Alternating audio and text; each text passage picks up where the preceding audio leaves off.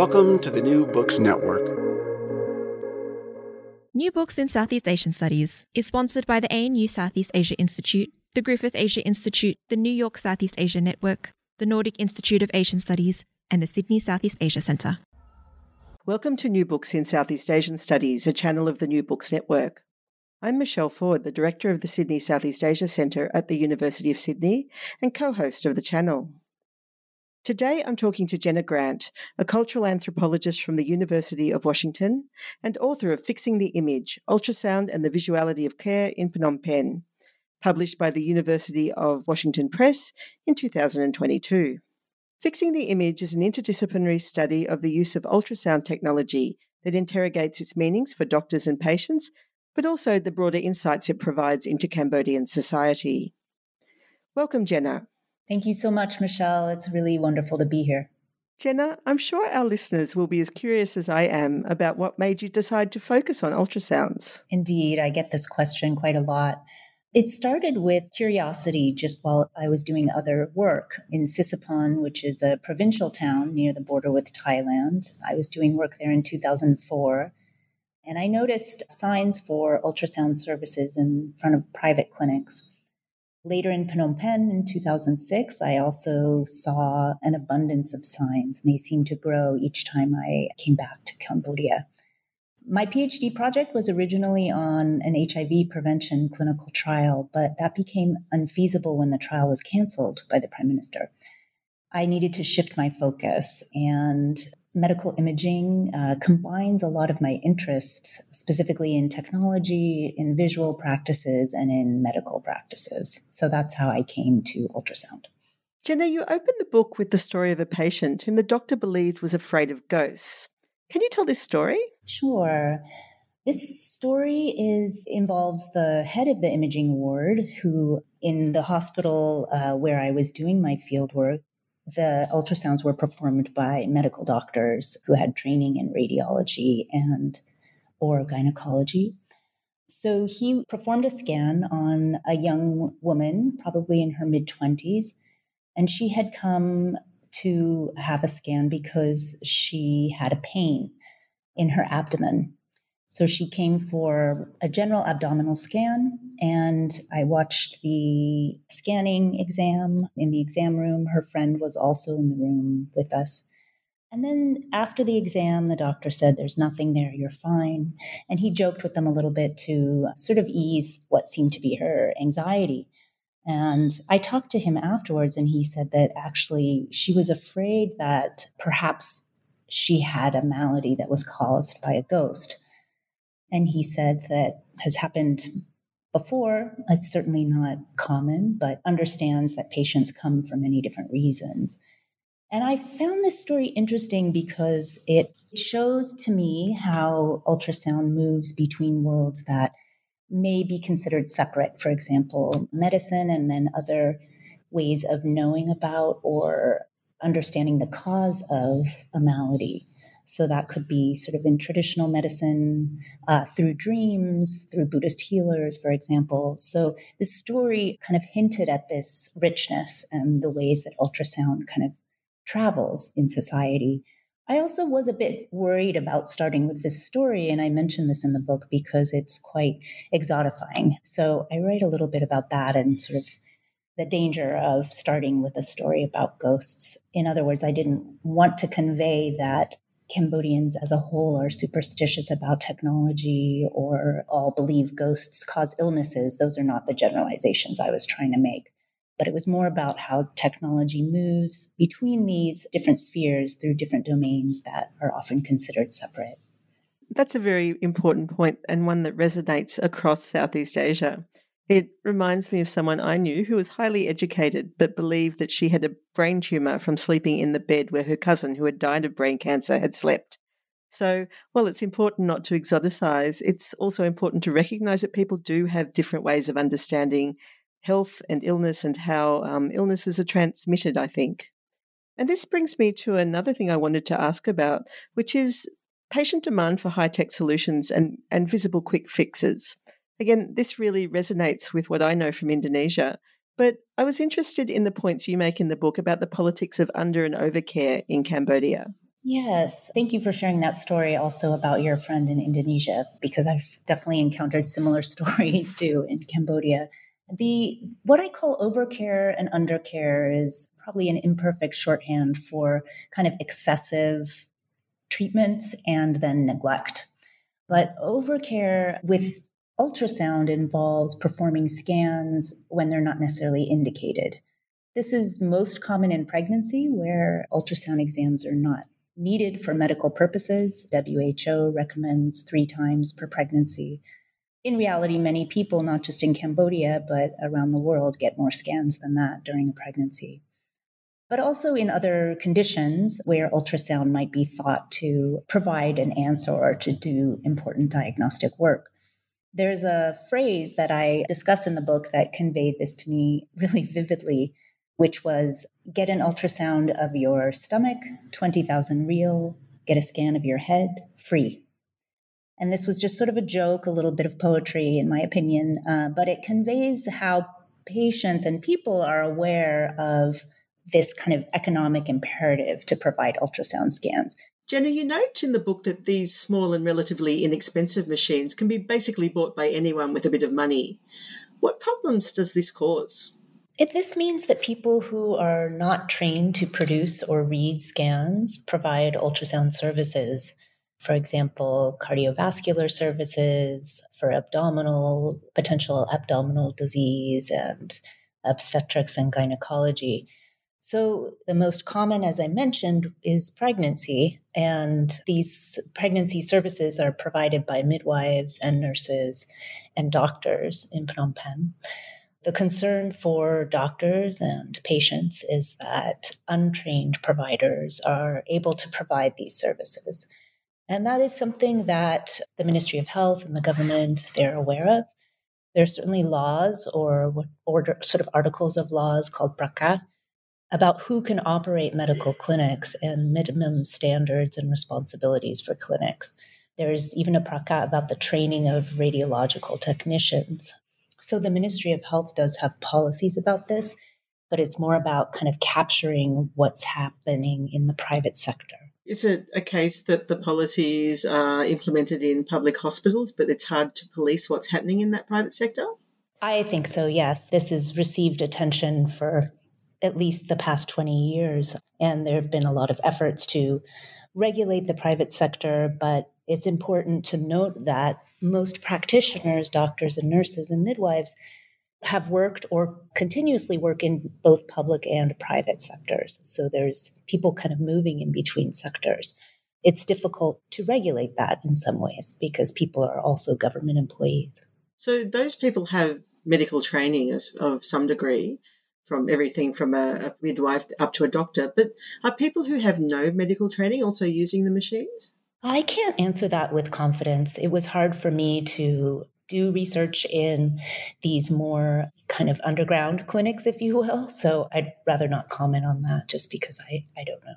But it does bring us to this question of technology, which is at the heart of your story. Can you talk us through the role of medical technology as a vector for modernity? Yes. In the first chapter of the book in particular, I trace what I call a genealogy of technology in medicine. And I do so by focusing on biography, if you will, of one hospital, the Russian hospital, which is where I did a large portion of my fieldwork. So using this hospital as a character, one can see different waves of donations of technologies following independence. You can also look to the colonial period to see vaccines and medicines and other kinds of medical technologies that were circulating in Cambodia at the time. But my focus was really after independence, and this hospital was built by the Soviet Union. In 1960, it was opened, and it was staffed by Russian and Cambodian health professionals. And the emphasis in early sort of promotional materials, such as government magazines and the medical journal of the hospital, is on the radiological capacities. So I found that interesting. These are sort of the yearly proceedings, if you will, of the hospital. At the time, Cambodia was thought to have had as advanced, if not the most advanced, medical technologies and capabilities in Southeast Asia in the early 60s, and the ability to do certain procedures that weren't possible in other places. So I see this moment of post-colonial development, biodevelopmentalism, if you will, both as an initiative from the Soviet bloc, also the United States and France, and also of the Cambodian government, the Sangkum government at the time, which prioritized sort of high-tech hospitals and the spectacle of opening hospitals and showing machines. Interestingly enough, this style of giving donations and popularizing the practice through media is something that I witnessed. I went to a number of kind of what they call commissioning ceremonies where corporations donated medical equipment, and these are filmed and broadcast and photographed. So in some ways, there's some really obvious similarities over the decades in terms of technology, modernity, and particularly in the sphere of development. But then the other thing that's important is that many of the doctors that I worked with would talk about the quality of machines and almost as if they were indexical of the quality of medical services. So, for example, when I interviewed the head of the radiology ward, I remember him saying in a slightly offhand way, as I was showing him photographs of the X-ray machines donated in the 60s from the Soviet Union, he said, "Oh, those are the same ones that we use now." So there's a bit of a sense where the narrative of Cambodia's promise and its futurity, its future greatness, lingers in the sense of disappointment and unfulfillment. Yeah, and I mean, another aspect of that disappointment is when people in the contemporary period are given equipment that has problems or doesn't work. What strikes me here is this really speaks to the way that the global aid economy works. And you've talked about the past, but what do the technology transfers tell us about Cambodia's place in the contemporary world? Yeah, so this isn't as much in the book, but I've written a bit about it in articles. There is a active donation scene of technology, but there's also, of course, the Ministry of Health and private hospitals procure equipment on their own. So I don't want to in any way suggest that it's only that these machines are only coming from abroad. JICA, the Japanese Development Agency, donated a number of machines, but they're also sold by equipment distributors in the country. But certainly there are remnants of old technologies in hospitals and clinics.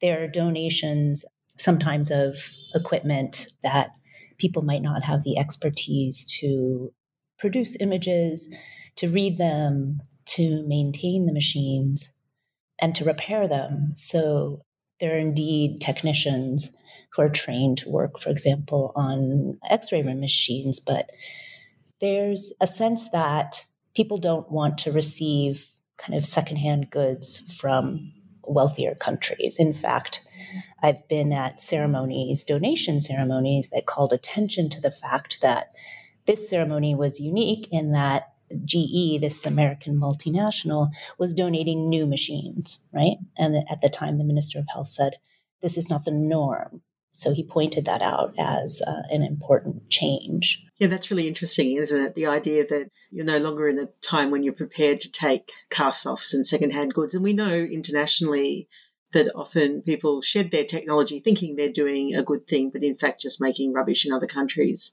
But going from a literal discussion of repair to one that's more metaphorical, two key concepts that you invoke in the book are repair and stability. Could you talk a bit about what these are and why they're so important in Cambodia? Are they just a legacy of Cambodia's violent past or something more?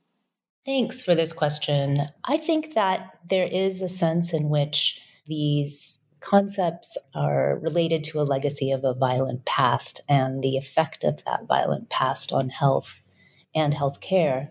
That includes sort of the decimation of institutions, of education, of individuals who provide services, for example, and also on the health of vast amounts of the population. So these are through civil war, through genocide, but also through socialist reconstruction and sort of an ongoing low-level civil war into the 90s. It's about that, but I think what I was trying to suggest, particularly in the introduction, is that kind of a global imaginary is about a country that still needs to be fixed. I'm not saying that this is right or this is the way things should be, but this is what I sensed from in the health sphere, the way many people who were coming to Cambodia talked about what to do there, right? That it was a sense that the system needed to be fixed, the system needed to be repaired, and it also needed some stability, government stability. Stability is something that, for example, the Prime Minister, Hun Sen, repeatedly echoes in his speeches about something that his government has brought, right? Since for 44 years, there's been a stable government. This is what he said. I was at a graduation ceremony just this morning, and he talked about this fact in his speech. So there's this very straightforward sense of the effects of a violent and chaotic and erratic past on health systems and health. But I also wanted to connect this to a sense of the mechanized image and what might be appealing about an image that is produced by a machine that can stabilize processes in the body through it, taking a snapshot, if you will, or slices, depending on the machine. And then using that with other forms of information to produce a diagnosis or to produce knowledge. Even if that stability is momentary, it's not a permanent state. For example, people know that diseases change, treatments happen, bodies change. But I was interested kind of in a conceptual sense of trying to think about the relationships of mechanized image and these sort of material aspects of history in Cambodia. And I guess the last thing I wanted to ask before turning to some of the more theoretical and methodological questions dealt with in the book is this idea of seeing. You've just been talking to us about the images, but how does this idea of seeing play into the patient experience? The word that I heard used and used myself for seeing in the case of medicine was mo. I write about this a bit in chapter 4. Mo is a little bit like see in English in the sense that it can mean a lot of different things, like to look at something, but also to understand or to interpret. So it has this kind of richness of senses. It's also something that people use in phrases about looking at things and whether or not know how to look at them. So, for example, people might say, "Ache mo, I don't know how to see this or understand this or interpret this," right? But using this word mo. So seeing is important for medical practices, both within biomedicine and in traditional healing and in Buddhist healing. So one of the things I wanted to be clear about is that my project wasn't to destabilize sort of a hierarchy of senses in which seeing is at the top. I mean, there's been a lot of important work in feminist science studies, for example, about kind of disrupting that hierarchy where sight and the seer is privileged above all else. And I wanted to build on that work, but also to acknowledge that it's not only in quote unquote the West where seeing is important. And so let's think about the ways that it is and how this relates to knowledge and how this relates to desires that people have to understand their illness, but also in the case of pregnancy, to come closer to the being that's developing. So do you want to talk to us a little bit more of that body of work that underpins your discussion of seeing? I think it'd be interesting for our listeners to relate this very literal concept of seeing as we understand it with these images to the politics of it, perhaps. Sure. Well, there's two areas that have been most influential to me, and I mentioned feminist science studies, and this is just to name a few works. Donna Haraway, kind of her early work on scientific knowledge and objectivity, as well as Evelyn Fox Keller, talk about sight as particularly important for producing authoritative scientific knowledge, and also talk about the effects of that and who is excluded from the ability to look. Sight is important in creating subject and object distinctions, for example, in the work of Anna Marie Moll. So there's a sense that the ability to look and to do so skillfully is a powerful act, and that there's a patterned ways about who has been able to see and who is who is looked at, right? And who doesn't have that expert seeing. So that's a very kind of sloppy way to describe the way it's influenced me. But kind of within that tradition of science studies, the denaturalization of sort of categories of both object and subject and seer and seen. And then there's another tradition that's also important to me, which you could talk about is in visual anthropology, but also in post-colonial studies, about the production of knowledge about race and gender through images, right? And this could relate to science, but it could also be ethnographic, anthropology, or postcards of people taken during colonial periods, films, so that there's another tradition of critique of visuality as a colonial practice. So those are two fields of scholarship that certainly there's some overlap, but when I came to them, they were quite separate. I'd like to engage a little with that last point. You talk about the role of images as a state practice, not only in colonial times, as you've mentioned there, but also to the present. Can you walk us through your thinking on this? Yeah, in this sense of kind of images and as a way to kind of name and control or produce knowledge about. Is that what you were? Yeah. I'm interested in hearing about that in the present context as well as the past. Yeah, it's a difficult puzzle in my mind, actually. It's a puzzle of images because they fix, if you will, right? They sort of stabilize someone in a moment or a body part, for example, or a situation. But then we all know, and more with smartphones, for example, that images are fixable, right? They're manipulable. So if anything, people are savvier, I think, kind of in everyday life about images as potentially revealing, but also potentially fake and altered. So I see this sort of puzzle of images as co-productive, if you will, with knowledge and care. So what I mean by that is that the production of images and also practices of relating to images are ways through which knowledge practices emerge and care practices, or care in the sense of healthcare. So certainly the state uses images to control and to manage populations. We can think of ID cards, maps, kinds of photographs. And we can also think of sciences using images to understand and describe human and non-human world.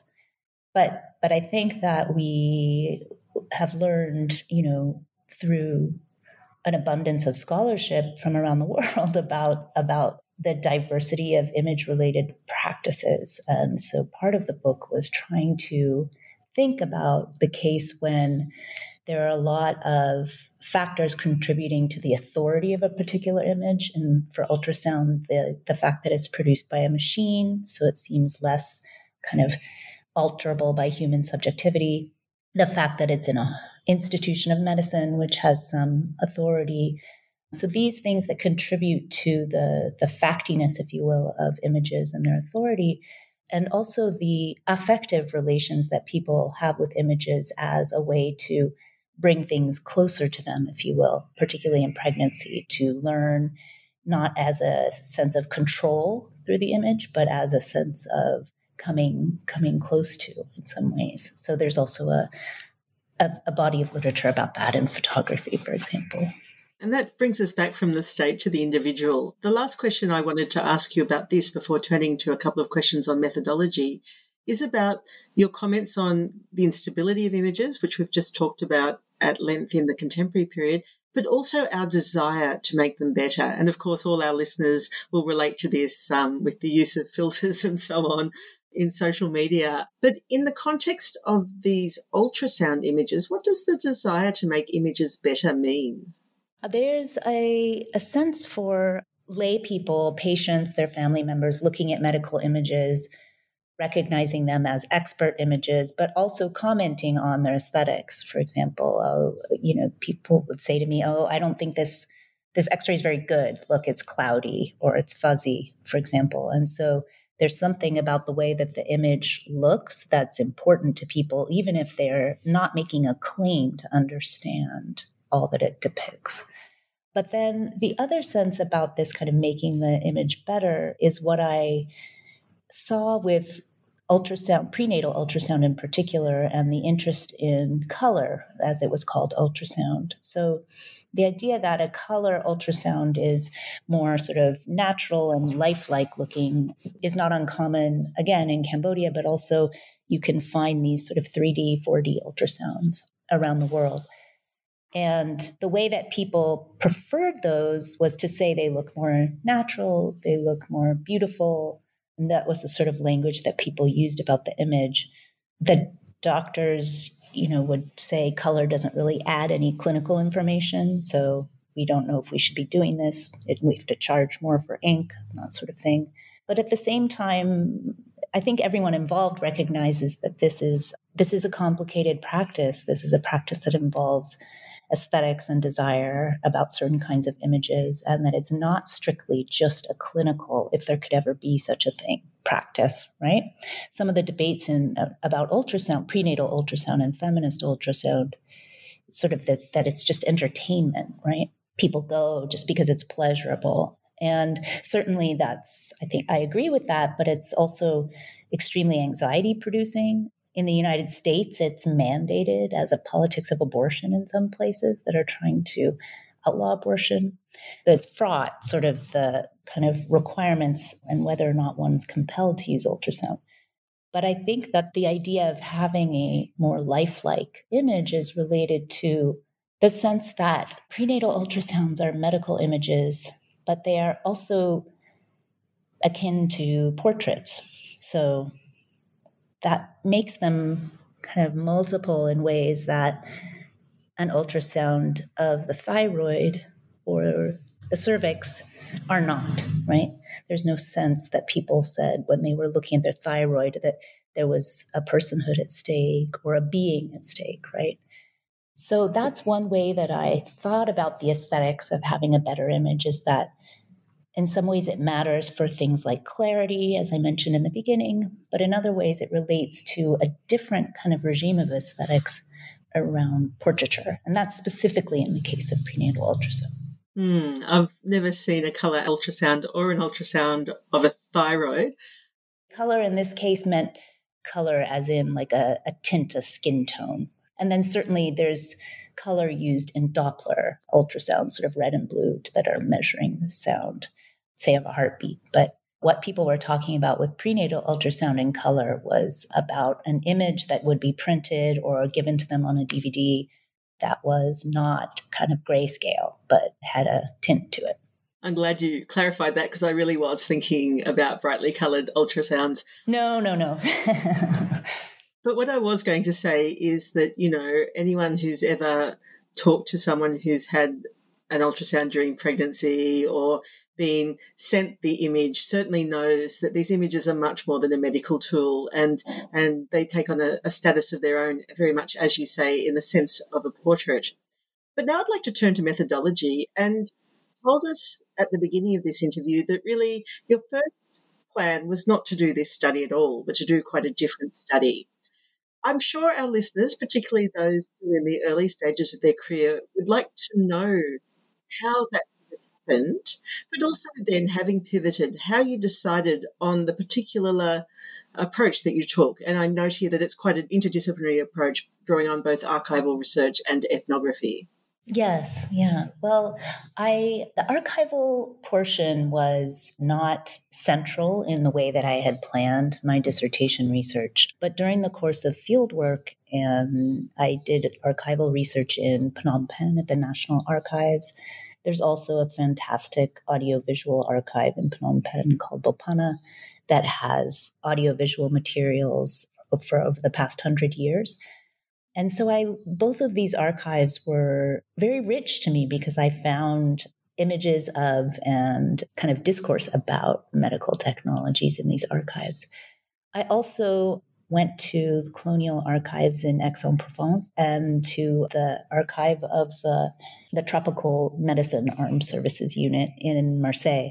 And the latter was also just a fascinating place. I didn't end up using a lot of the images that I took from the archive in the book, but mostly because I decided not to focus so much on the 50s and the actual colonial period, and then during the War of Indochina.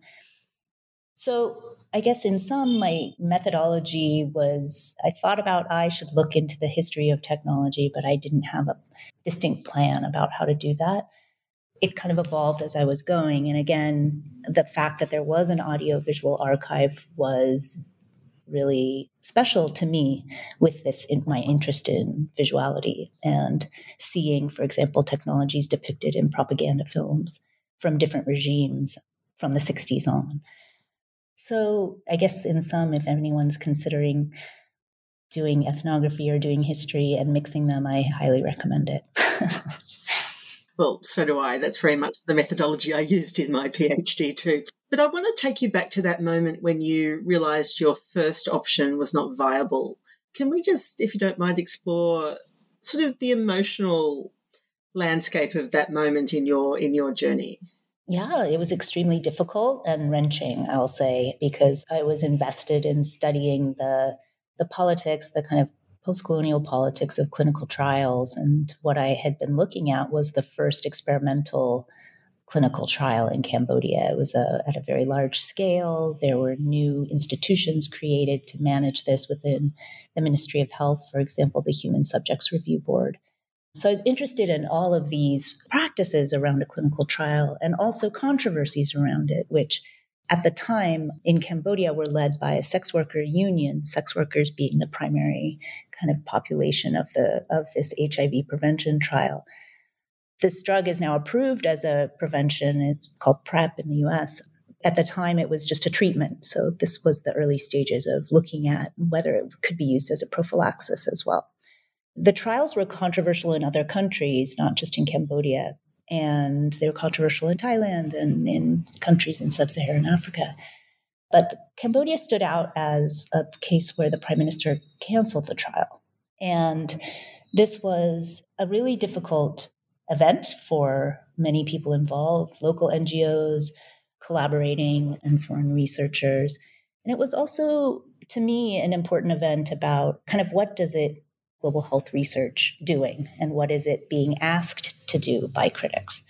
So, but the thing is that when there's a really controversial topic for your PhD and a politically fraught one in which people lose your jobs, in my feeling, it was not ethical nor feasible to continue that research because I didn't want to endanger people's work by asking them to talk with me or spending time with them.